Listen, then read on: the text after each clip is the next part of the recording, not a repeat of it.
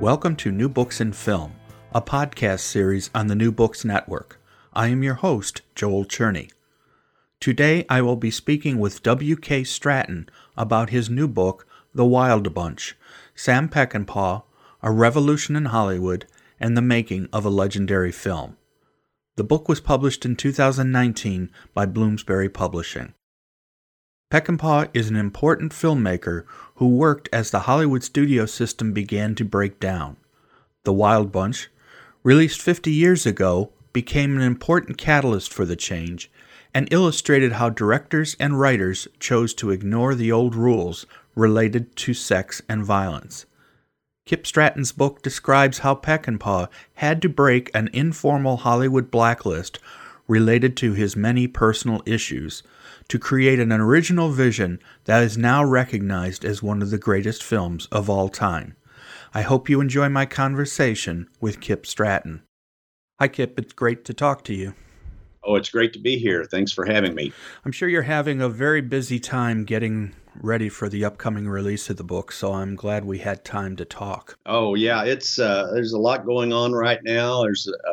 I've been delighted by the level of interest that's being shown by across the country and, in fact, around the world with this book's release. There are many, many people to whom the Wild Bunch is a significant part of their life, at least in terms of their artistic life and what they like to see in terms of movies. So there's a lot going on, and it's very gratifying.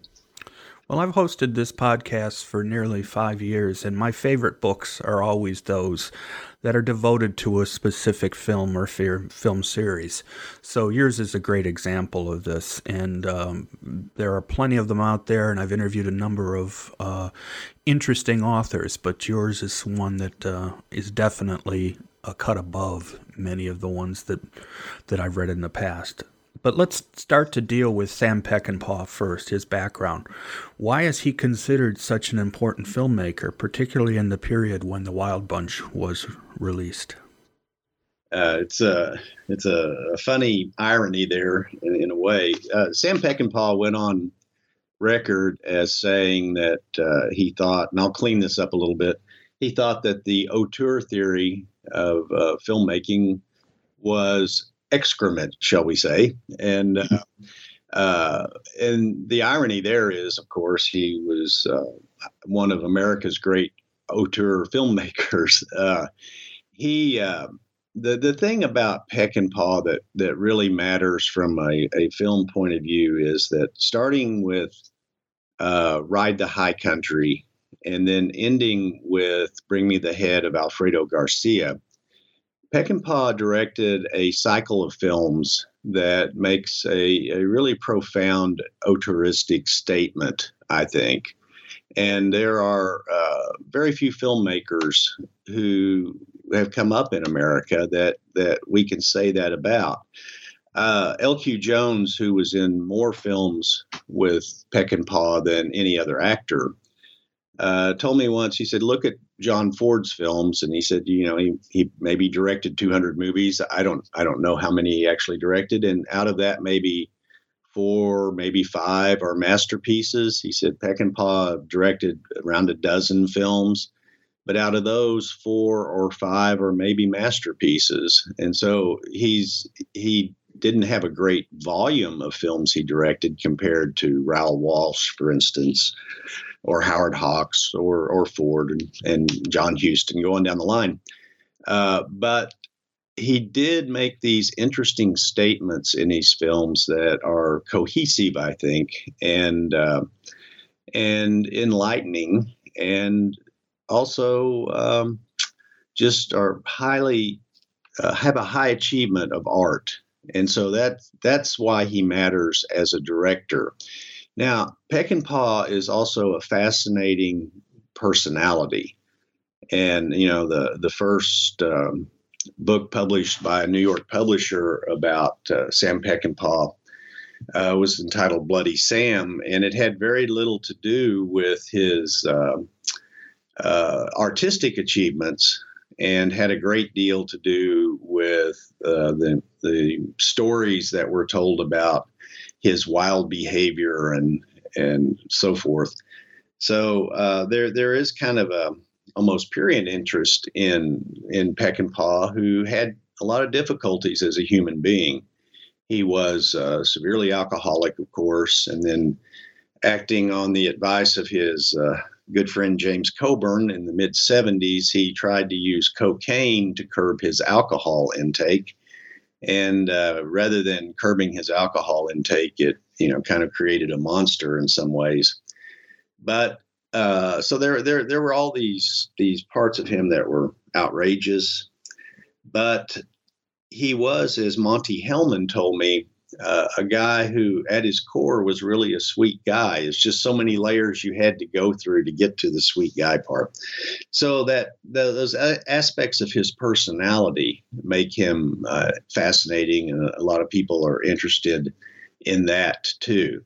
Now, he was a major director at a time that's come to be called in some quarters America's second golden age of film, that period that's bracketed more or less by the release of Bonnie and Clyde in 1967, and then kind of ended with the advent of big budget special effects films. A lot of people would say it ended with the release of Star Wars in, 1976 or 77, somewhere around there. Okay, 77. So about a 10-year period that we had that second golden era, in which there was money, usually not a great deal invested in them, but there was money available for some really interesting directors and interesting actors, interesting screenwriters to pursue films that otherwise, would not be made. And a lot of that money dried up after in the late 70s. But, I think if you think of Bring Me the Head of Alfredo Garcia, that ended that kind of cycle of Peckinpah's. I think it was Billy Bob Thornton who once said, if you were sitting around a room talking to some people about what you might want to come up with for an idea to make a movie, that's probably not going to be it. It's a pretty far out there picture in terms of what you might think would be an appeal at a box office, but you could do that during that time. And a lot of people found money to do it, made some very interesting films. And as I said, Peckinpah was one of the great directors from that time period, along with Robert Altman and a few other names. So there's a lot about Peckinpah that's compelling. I went into this book thinking at that point there had been about 36 books written about Peckinpah. When I got started on this, I was thinking, well, gosh, is there anything new to explore? Well, I found out there's a whole bunch of new stuff to explore. And I think that's the appeal of him too, is he's sort of an unfolding bud continuously. We always find out something new or see some new perspective about what he did. Of course, this is actually not the first author I've talked to about a Peckinpah film. A while back, I talked to Paul Sador about his book, Authentic Death and Contentious Afterlife of Pat Garrett and Billy the Kid, the untold story of Peckinpah's last Western film. So, believe it or not, I'm not a stranger to hearing his story, Peckinpah's story. Well, of course, Paul is a good friend of mine. We met through this process, and he was extremely supportive of my writing this book, and he opened many doors for me. And like I say, we become friends on a personal level as well. He's an extremely important critic, I think, when you look at the books he's published. The thing about criticism, there are people who will disagree with some of what a critic writes, but I think that even if you disagree with some of the assessments, you look back at the thought and the writing that goes into it. And Paul is a true film scholar, both with the book you mentioned and then also with the Western films of reconsideration, which is must reading for anybody who is interested in Peckinpah. both for Paul's scholarly perspectives, but also he's a good reporter. He found out things about the Peckinpah family that he reports in that book that had not appeared elsewhere.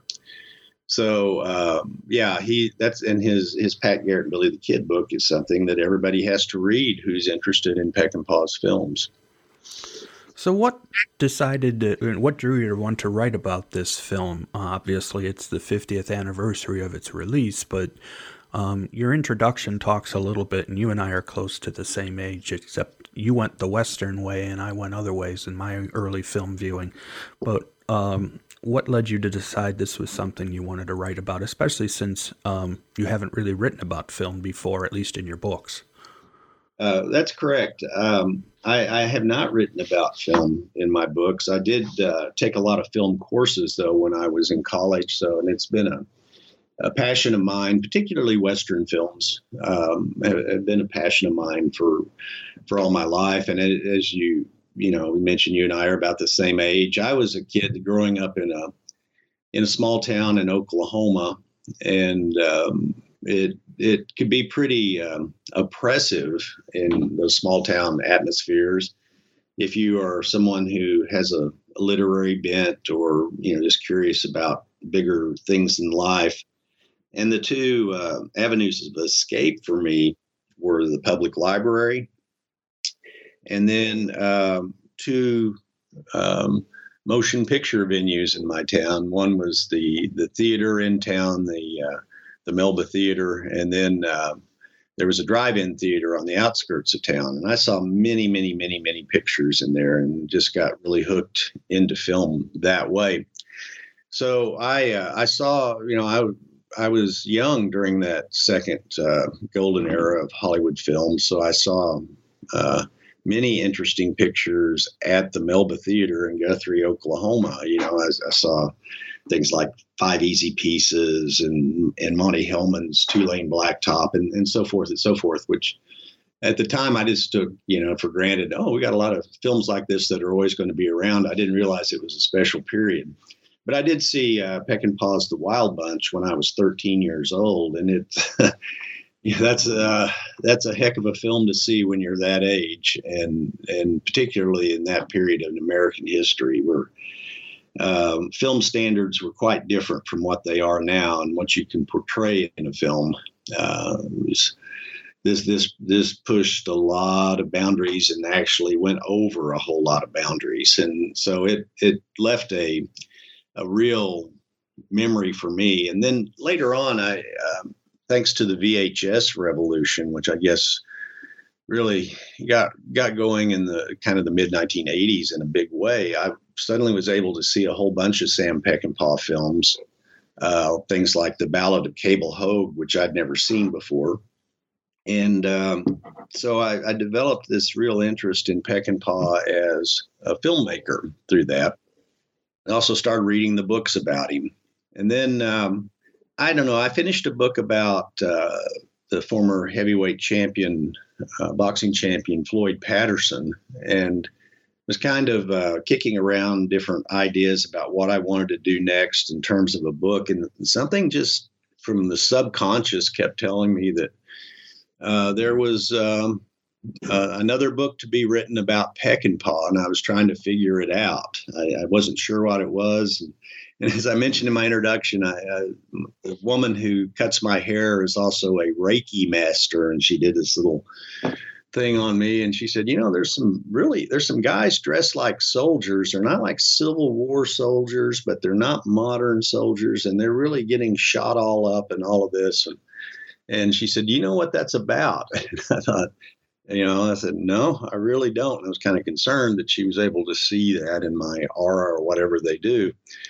But then, not long after that, it just clicked. The 50th anniversary of The Wild Bunch was coming up, and that there was a kind of mainstream book to be written about that movie.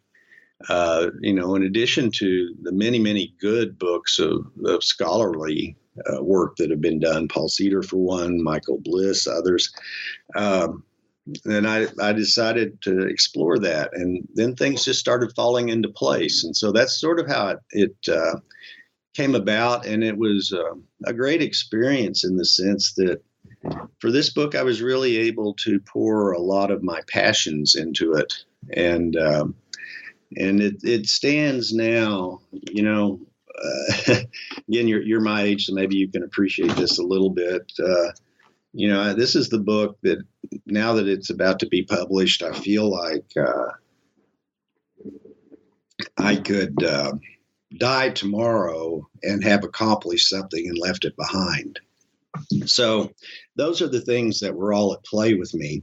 So that was the genesis of this. And like I say, then it just became a work of a great passion. I got so many good interviews and so much help from so many people. It was, in that regard, by far the easiest book I've ever written. Anyone I wanted to interview, I was able to interview, with the exception of, for whatever reason, Bo Hopkins never returned any of my inquiries. And I was disappointed about that, but maybe he had a lot going on. And I had a lot of good material about him I'd found from some other sources, so it wasn't a huge thing. But other than that, everybody I contacted helped me out, even people who had not spoken about the movie maybe ever in some cases, or had decided not to talk about it anymore. They wanted to tell me their story one more time. So it was a great experience all the way around. Now, I did end up having so much material that it was a challenge to try to figure out what to include and not include in order to get some kind of narrative line going in the book. But it all came together. That's good to hear, and I was going to even ask you about that, but you've already answered it. It's like we said before. I mean, I was 13 in 1969 as well, but for me, the movie wasn't The Wild Bunch. It was Butch Cassidy and the Sundance Kid, which came out later that year. And what I found interesting in watching The Wild Bunch recently, just to prepare, there are similarities, not in tone, obviously, but there are similarities between the two films. Because they were both looking at the concept of Old West characters trying to make one last score before retiring. Was there awareness between Peckinpah or the studio with the production of Butch Cassidy that was going on at the same time? Absolutely. The Butch Cassidy and Sundance Kid screenplay by William Goldman had hit Hollywood in the way that I'm not sure any original screenplay ever had before. There are people to this day who will tell you it's the best screenplay ever written. I don't know. I think Peckinpah and Waylon Green did quite a majestic job with The Wild Bunch, but there's certainly Chinatown and any number of others. But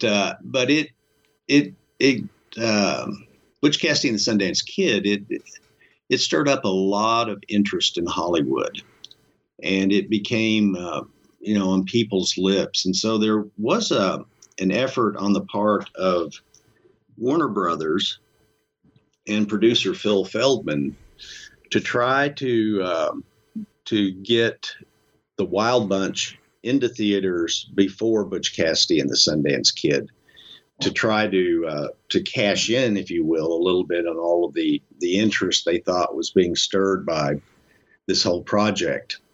And they were successful in that. I think The Wild Bunch came out in June of '69, and I think Butch Cassidy and Sundance Kid came out in the early fall, if I remember correctly. So that they did do that, and there was some interest in exploiting the name The Wild Bunch, because that was one of the names of the Butch Cassidy gang. It was the Hole in the Wall gang, but sometimes called the Wild Bunch. So they kind of thought, okay, we can cash in on this too, but let's get it in the theater first in order to do that. So there was very much a kind of competition in that regard to try to for Warner Brothers to get their picture out first. And as it turns out, that was kind of the last great year for Westerns. Certainly you had John Wayne's film True Grit that came out in '69.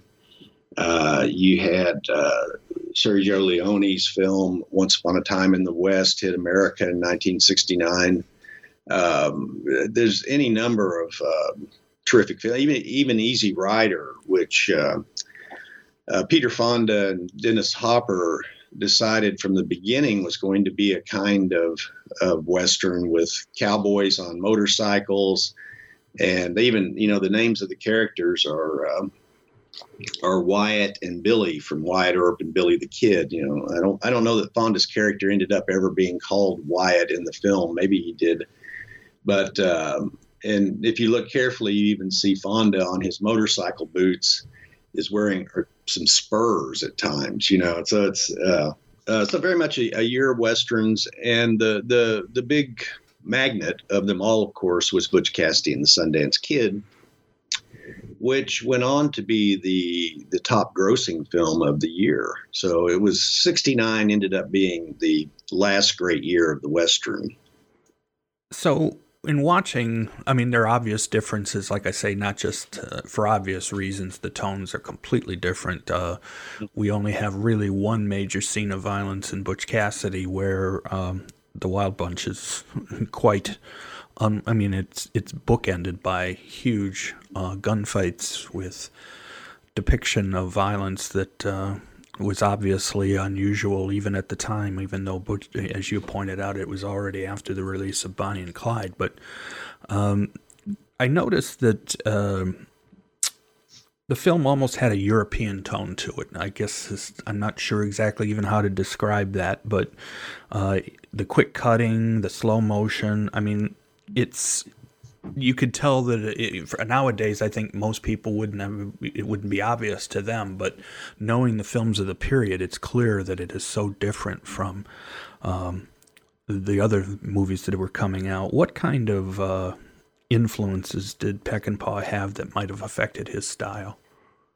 Sam was much more influenced by European directors and by Kurosawa than he was by, Raoul Walsh or Howard Hawks or some of the great names of American directors.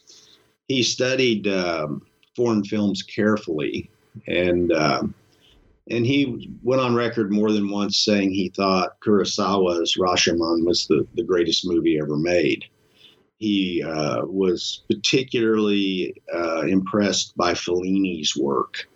And there were films coming out of the French New Wave that influenced him too, in particular the use of slow motion and some of the editing techniques.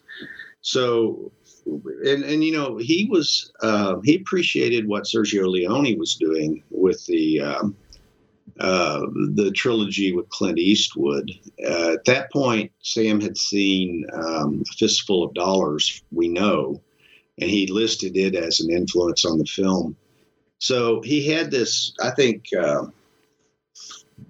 through watching the Leone films and through other things, plus his own growth, I think he had this interest in using some of the new wave filming techniques and other international films that he watched in creating the Wild Bunch. I even see the way some of the shots are set up. I even see the influence of some of the Mexican film directors, including El Indio, Emilio Fernandez, and that. So I know Peckinpah watched a lot of international films. And it certainly shows up in the way the Wild Bunch is textured, I think, and in the shot selection and in the editing in particular. It is very much a world film, not necessarily an American Western.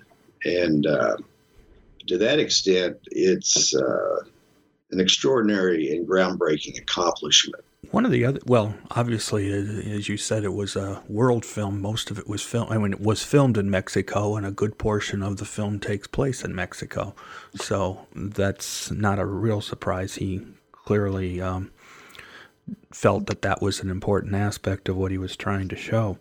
The film has a distinct relationship to actual history, and I've seen that in other things that he's done. For example, in this one, we've got the Mexican Revolution, the fact that there are Germans in Mexico at this point, and that's something probably most people don't even think about or don't even know about. And this is just before World War I breaks out, and or right around the time of World War I. Was he known for trying to include actual events or people in his films? I don't know that he was so much outside of two films.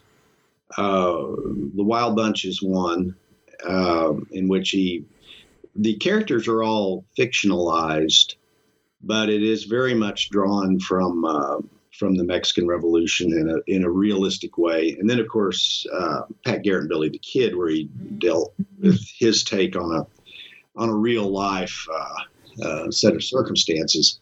And also, as much as he could, given the budget he had, the World War II film he shot in Yugoslavia that's unfortunately underappreciated in the United States, and that's Cross of Iron. I wished a lot more people had seen that movie.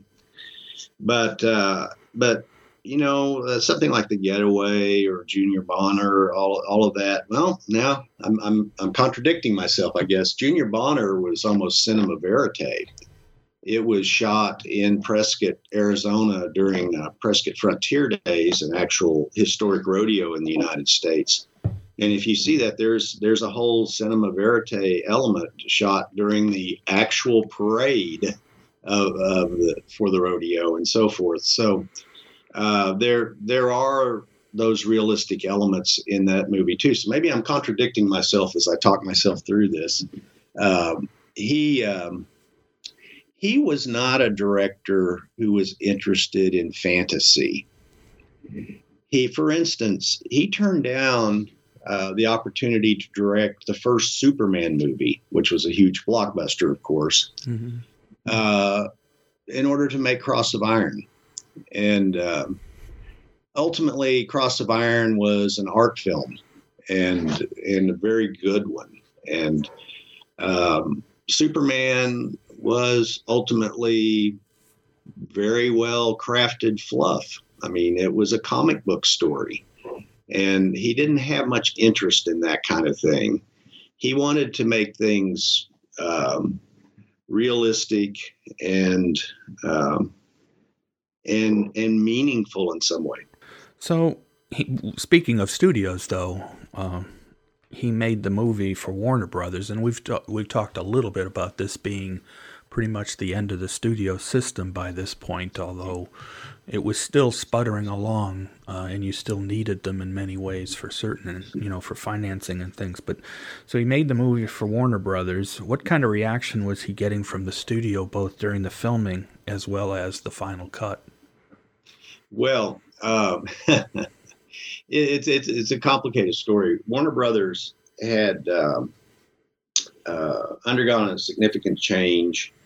It had Jack Warner had outstayed his time as the mogul in charge of the studio, and had gone into some risky financial propositions that he couldn't get himself out of. And so the people that had lent him money told him it was time for him to sell his shares of the studio and let someone else take over. And it was a company called Seven Arts that used some money from, questionable sources, I think, and took over the studio, ownership of the studio, by buying out Jack Warner's shares. So there was a time for about a couple of years when The studio was owned by Seven Arts and became Warner Brothers Seven Arts. And the head of production, a guy named Ken Hyman, was a huge Peckinpah fan.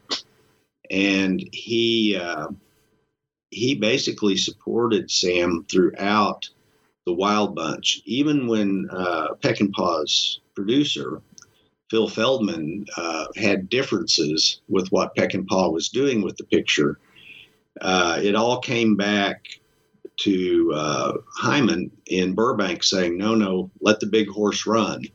And he backed Sam all the way. It's the only time I know of where Sam had that kind of backing from a major studio. And he was able to get what he wanted. He got the cast he wanted. He got the crew he wanted. And they gave him plenty of wiggle room in terms of the schedule and the budget in order to get the footage he wanted.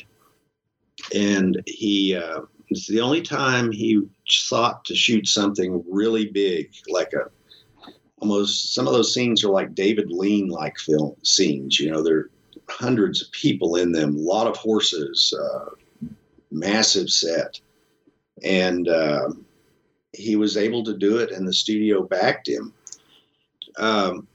He had this great relationship with Warner Brothers all the way until 1969, when the film was released, and reacting to exhibitors, who at that time, exhibitors were the small town motion picture theater owners and companies that owned the chains and all of that.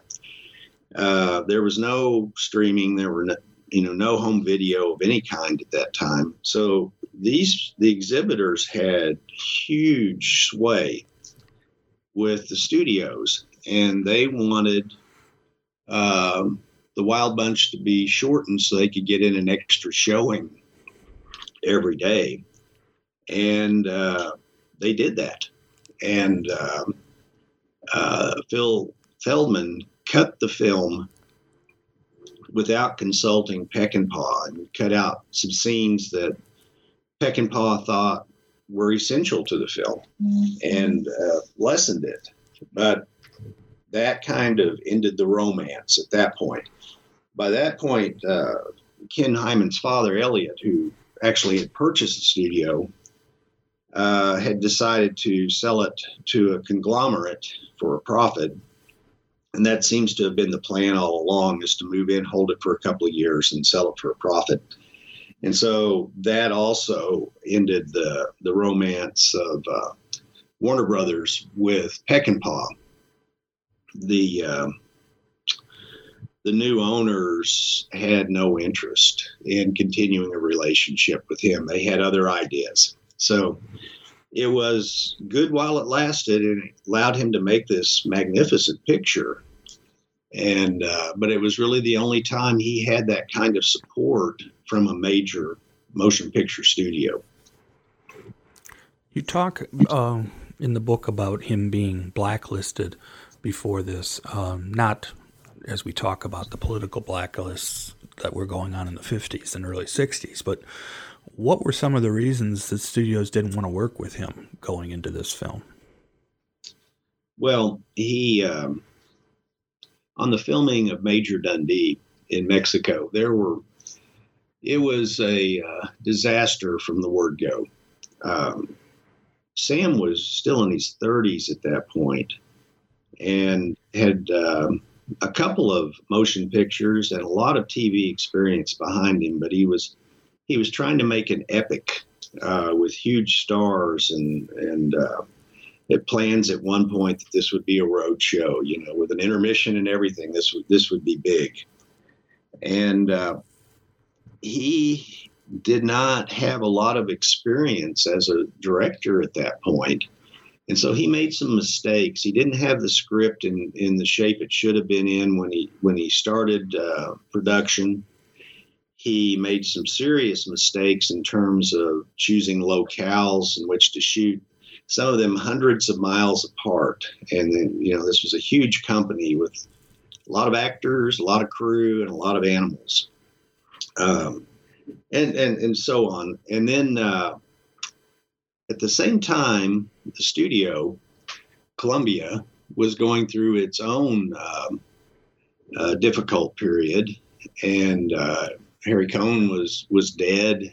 New owners were in, and they made a decision that they wanted to change the focus of Major Dundee from this roadshow epic to being another Western, just another Western they could package up and ship out to the U.S. and Europe and return a profit. So the pressure became from Columbia to change things, yet Sam was resolute in pursuing his vision as a filmmaker. And, in my mind, he's sort of a poet who, dealt with visual metaphors as opposed to written ones. And so this great conflict developed between the studio and Sam over Major Dundee. The studio was dispatching suits down there to try to intimidate him to make progress. And then the producer got so angry at him that he essentially took the film away from him after production had stopped. Sam wasn't involved in the cutting. And the producer began trashing Peckinpah to other people. I mean, Hollywood, especially in those days, and this is still true, it's in this massive city, Los Angeles, but Hollywood is kind of a small town. And if you know small town dynamics, it's one of the things is everybody knows everybody else's business. And in the film world, that's very much true. And if you are a powerful studio head or a studio executive of some sort, and you want to trash somebody's reputation, you can do it. You can get on your Rolodex and start talking to people. And so that's really where this blacklisting started, was with the experience on Major Dundee, and then the failure on Cincinnati Kid. And at that point, there was this accusation he was trying to shoot unauthorized nude scenes for Cincinnati Kid and all of this. And it just, the word spread, and no one would hire him. The word was he's difficult, he's unreliable, he's not a team player, so you don't want him in the director's chair. And this, again, was at a time when the studio system was collapsing, and a lot of these people were dealing with a lot of pressure from financial backers. They wanted, who all, of course, wanted return on their investments in the business and in individual pictures.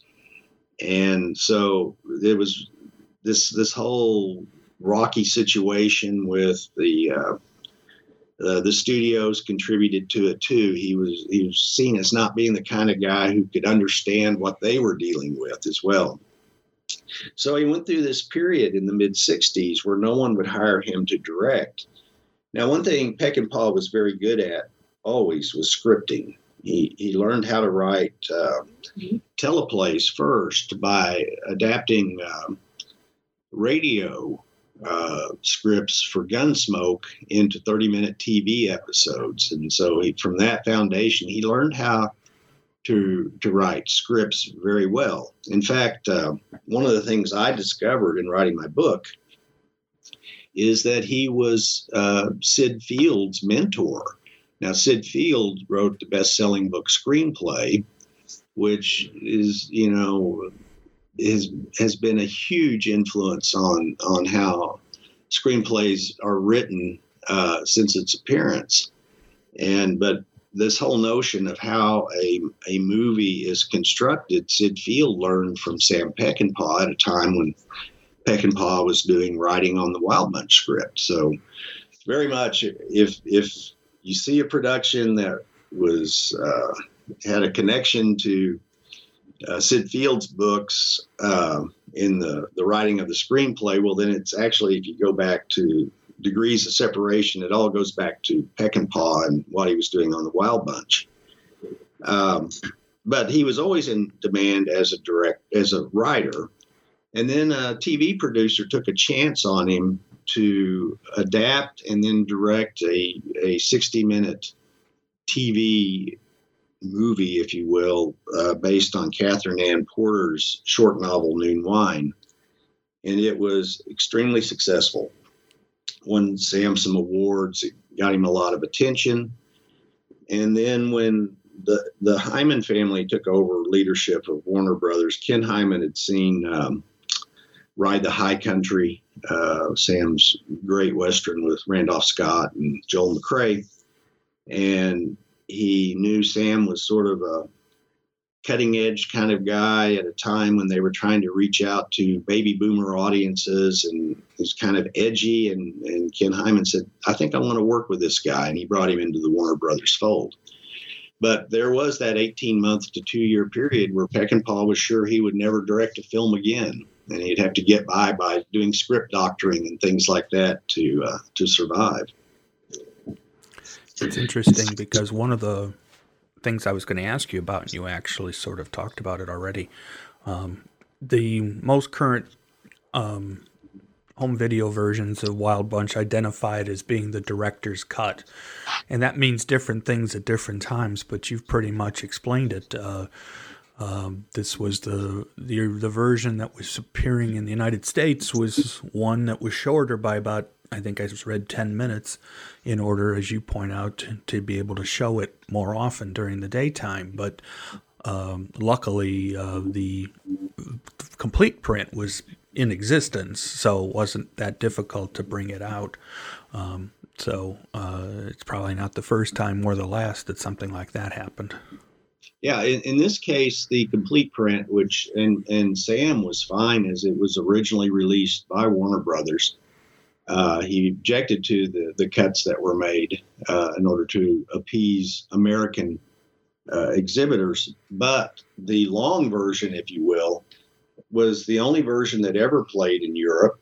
And it's also, I know a friend of mine saw it while in 1969, he was living in South America. And that was the long version that he saw in South America. So it was around.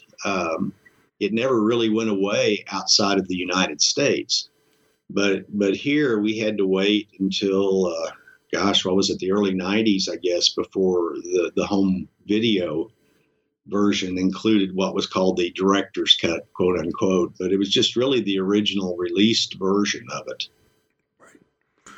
Besides interviews, which you obviously had many, what kind of other sources did you have access to? Were there written sources or records from the making of the film that were available to you for this?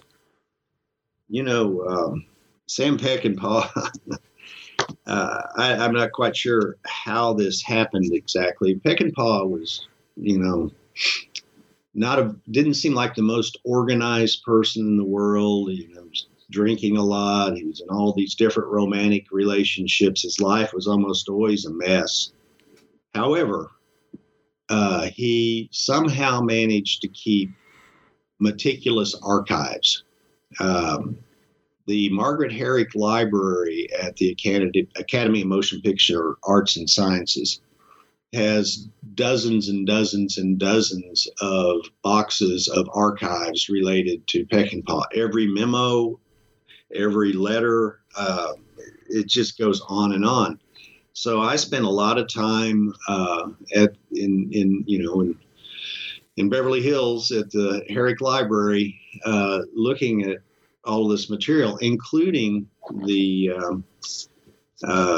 memos related to the Wild Bunch, both before and during and after production, the call sheets, everything is right there. And it always seemed to be the supreme irony to me that given the mess that Peckinpah was in his personal life, that this magnificent archives exists there at that library. You even find things that just delighted me, like when he went on the Warner Brothers payroll, there was immediately a letter from the IRS telling Warner Brothers they were going to impound his salary for so many weeks because of unpaid back taxes and things like that. And that degree of detail, which to a writer such as myself, that's just gold. It's just gold. And it's sort of like the Norman Mailer archives at the Harry Ransom Center at the University of Texas, which even includes things like matchbook covers on which Mailer wrote down the names and phone numbers of different waitresses he met in bars. They're still in that. So if you're a writer of the bent of someone like myself, you find you just these archives that are that detailed in what their holdings include are just absolute gold. One of the good things that I have seen in doing these interviews, since so many of them are built around people researching, is the fact that universities and other institutions they want to keep these archives now, not even just Hollywood, but I mean, all over the country there are archives for various filmmakers and films, and the fact that they exist is what's making these books become so interesting, because you can literally find incredible amounts of information, and it just definitely helps in understanding the films and the filmmakers better. Well, one thing that I wrote about extensively in my book is this amazing contribution made to the Wild Bunch by Mexican and Mexican American people who were working as crew members, as actors, and so forth. One of the most important people on this production was a guy I got to meet over the phone, still living, exactly Sam Peckinpah's age. He's in his 90s. Chalo Gonzalez, who, for all intents and purposes, became kind of the production manager once they got to Mexico, because he was the one who knew how to deal with Mexican governmental people, Mexican unions, and so forth. But I kept finding these emails written by Phil Feldman that were critical of Chalo Gonzalez, and I kept thinking, what's this about? What's this about? So then I just dug deeper and deeper and discovered that there was real resentment on the part of some of especially the older white Americans who were in Mexico working on the picture, and the amount of trust that Peckinpah had given to Chalo Gonzalez to get things accomplished. But on the other hand, you say, yeah, I understand why. Chalo Gonzalez did all the groundwork to get the locations. He was the guy who found the contractors to build the bridge that was blown up. He was the guy who even found the train used in the train robbery scenes. And so it's, as I say, I found this information that was really interesting about Mexicans and Mexican Americans in this picture. And I think one of the key things about the Wild Bunch to keep in mind, as far as I know, this was the first major American picture that had a lot of roles in it that were people who were supposed to be Mexican, from Mexico. And every actor and actress who appeared in one of those roles was Latino. And in fact, they were all Mexican or Mexican American, with the exception of Jaime Sanchez, who was Puerto Rican. And that, I think, was a real significant thing about this movie, because if you go back just a year or two earlier, Hollywood was still using white people to play Mexicans in movies. You know, they'd find some guy who was of Italian descent, had dark eyes and dark hair, and say, okay, put some makeup on him, he could be a Mexican. But this movie, and I think a lot of this has to do with Peckinpah's interest in authenticity, really had an all Latino cast for Latino parts. And that's no small thing. And I think that it's something Peckinpah deserves credit for. And of course, what's also interesting, and it's related to what you just said, is how much of the film is in Spanish during some of these scenes. You don't get Mexicans speaking broken English very often. It's mostly they're speaking what they would be speaking at the time.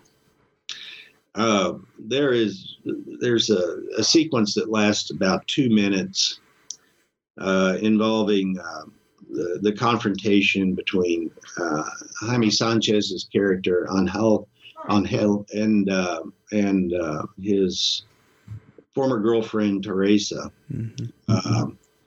And if you that scene is all done in Spanish, but Sonia Amelia played Teresa, and Jaime Sanchez were such good actors that even though it was all in Spanish, for people who didn't know any Spanish, you still knew what they were saying to each other, and you still realized the import of that. And what a great actress she is. She's still very much alive and very active. She made a decision to focus on music instead of acting, so she hasn't appeared in films at all. But I interviewed her. I'm the first person to interview her about the Wild Bunch and her experiences in it. But she was so talented. There's that facial expression when that confrontation. She's both sad and angry, and ends it with that kind of maniacal laugh. And there's so many different emotions conflicting with each other on her face during that brief sequence. That it's extraordinary acting and extraordinary filmmaking, I think, in that whole thing. But it was really lovely communicating with her, and she's so proud of her work in that movie.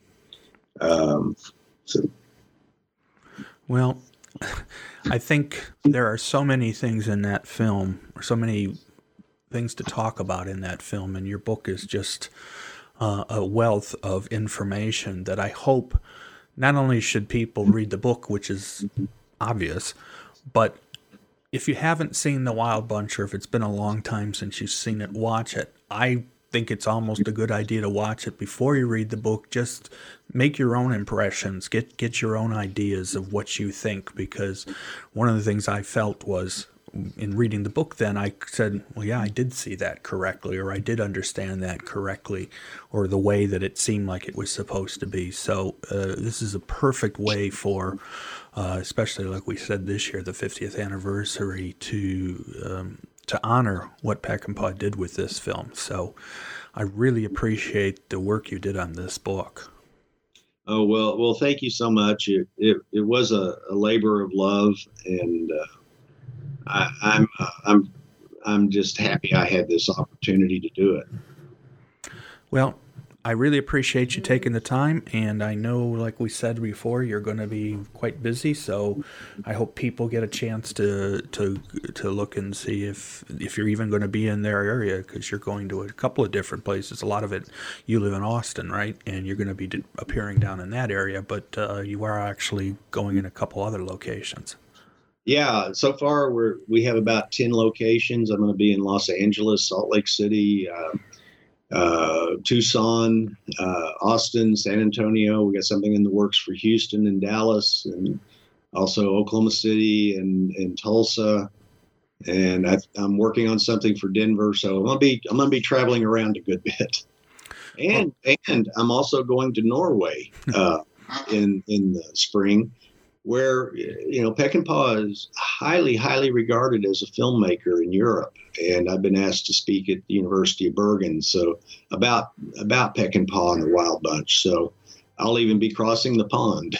Sounds great. Well, thank you for joining me. I really, really enjoyed our conversation and about a really great film that deserves its constant acclaim. Well, thank you. This has been wonderful, and again, thanks for having me. My great thanks to Kip Stratton for his time. Given its golden anniversary, you will likely hear quite a bit about the Wild Bunch in 2019, and I hope you read this book to learn how it came about. This is Joel Cherney, and I will be back soon with more New Books and Film, a podcast series on the New Books Network.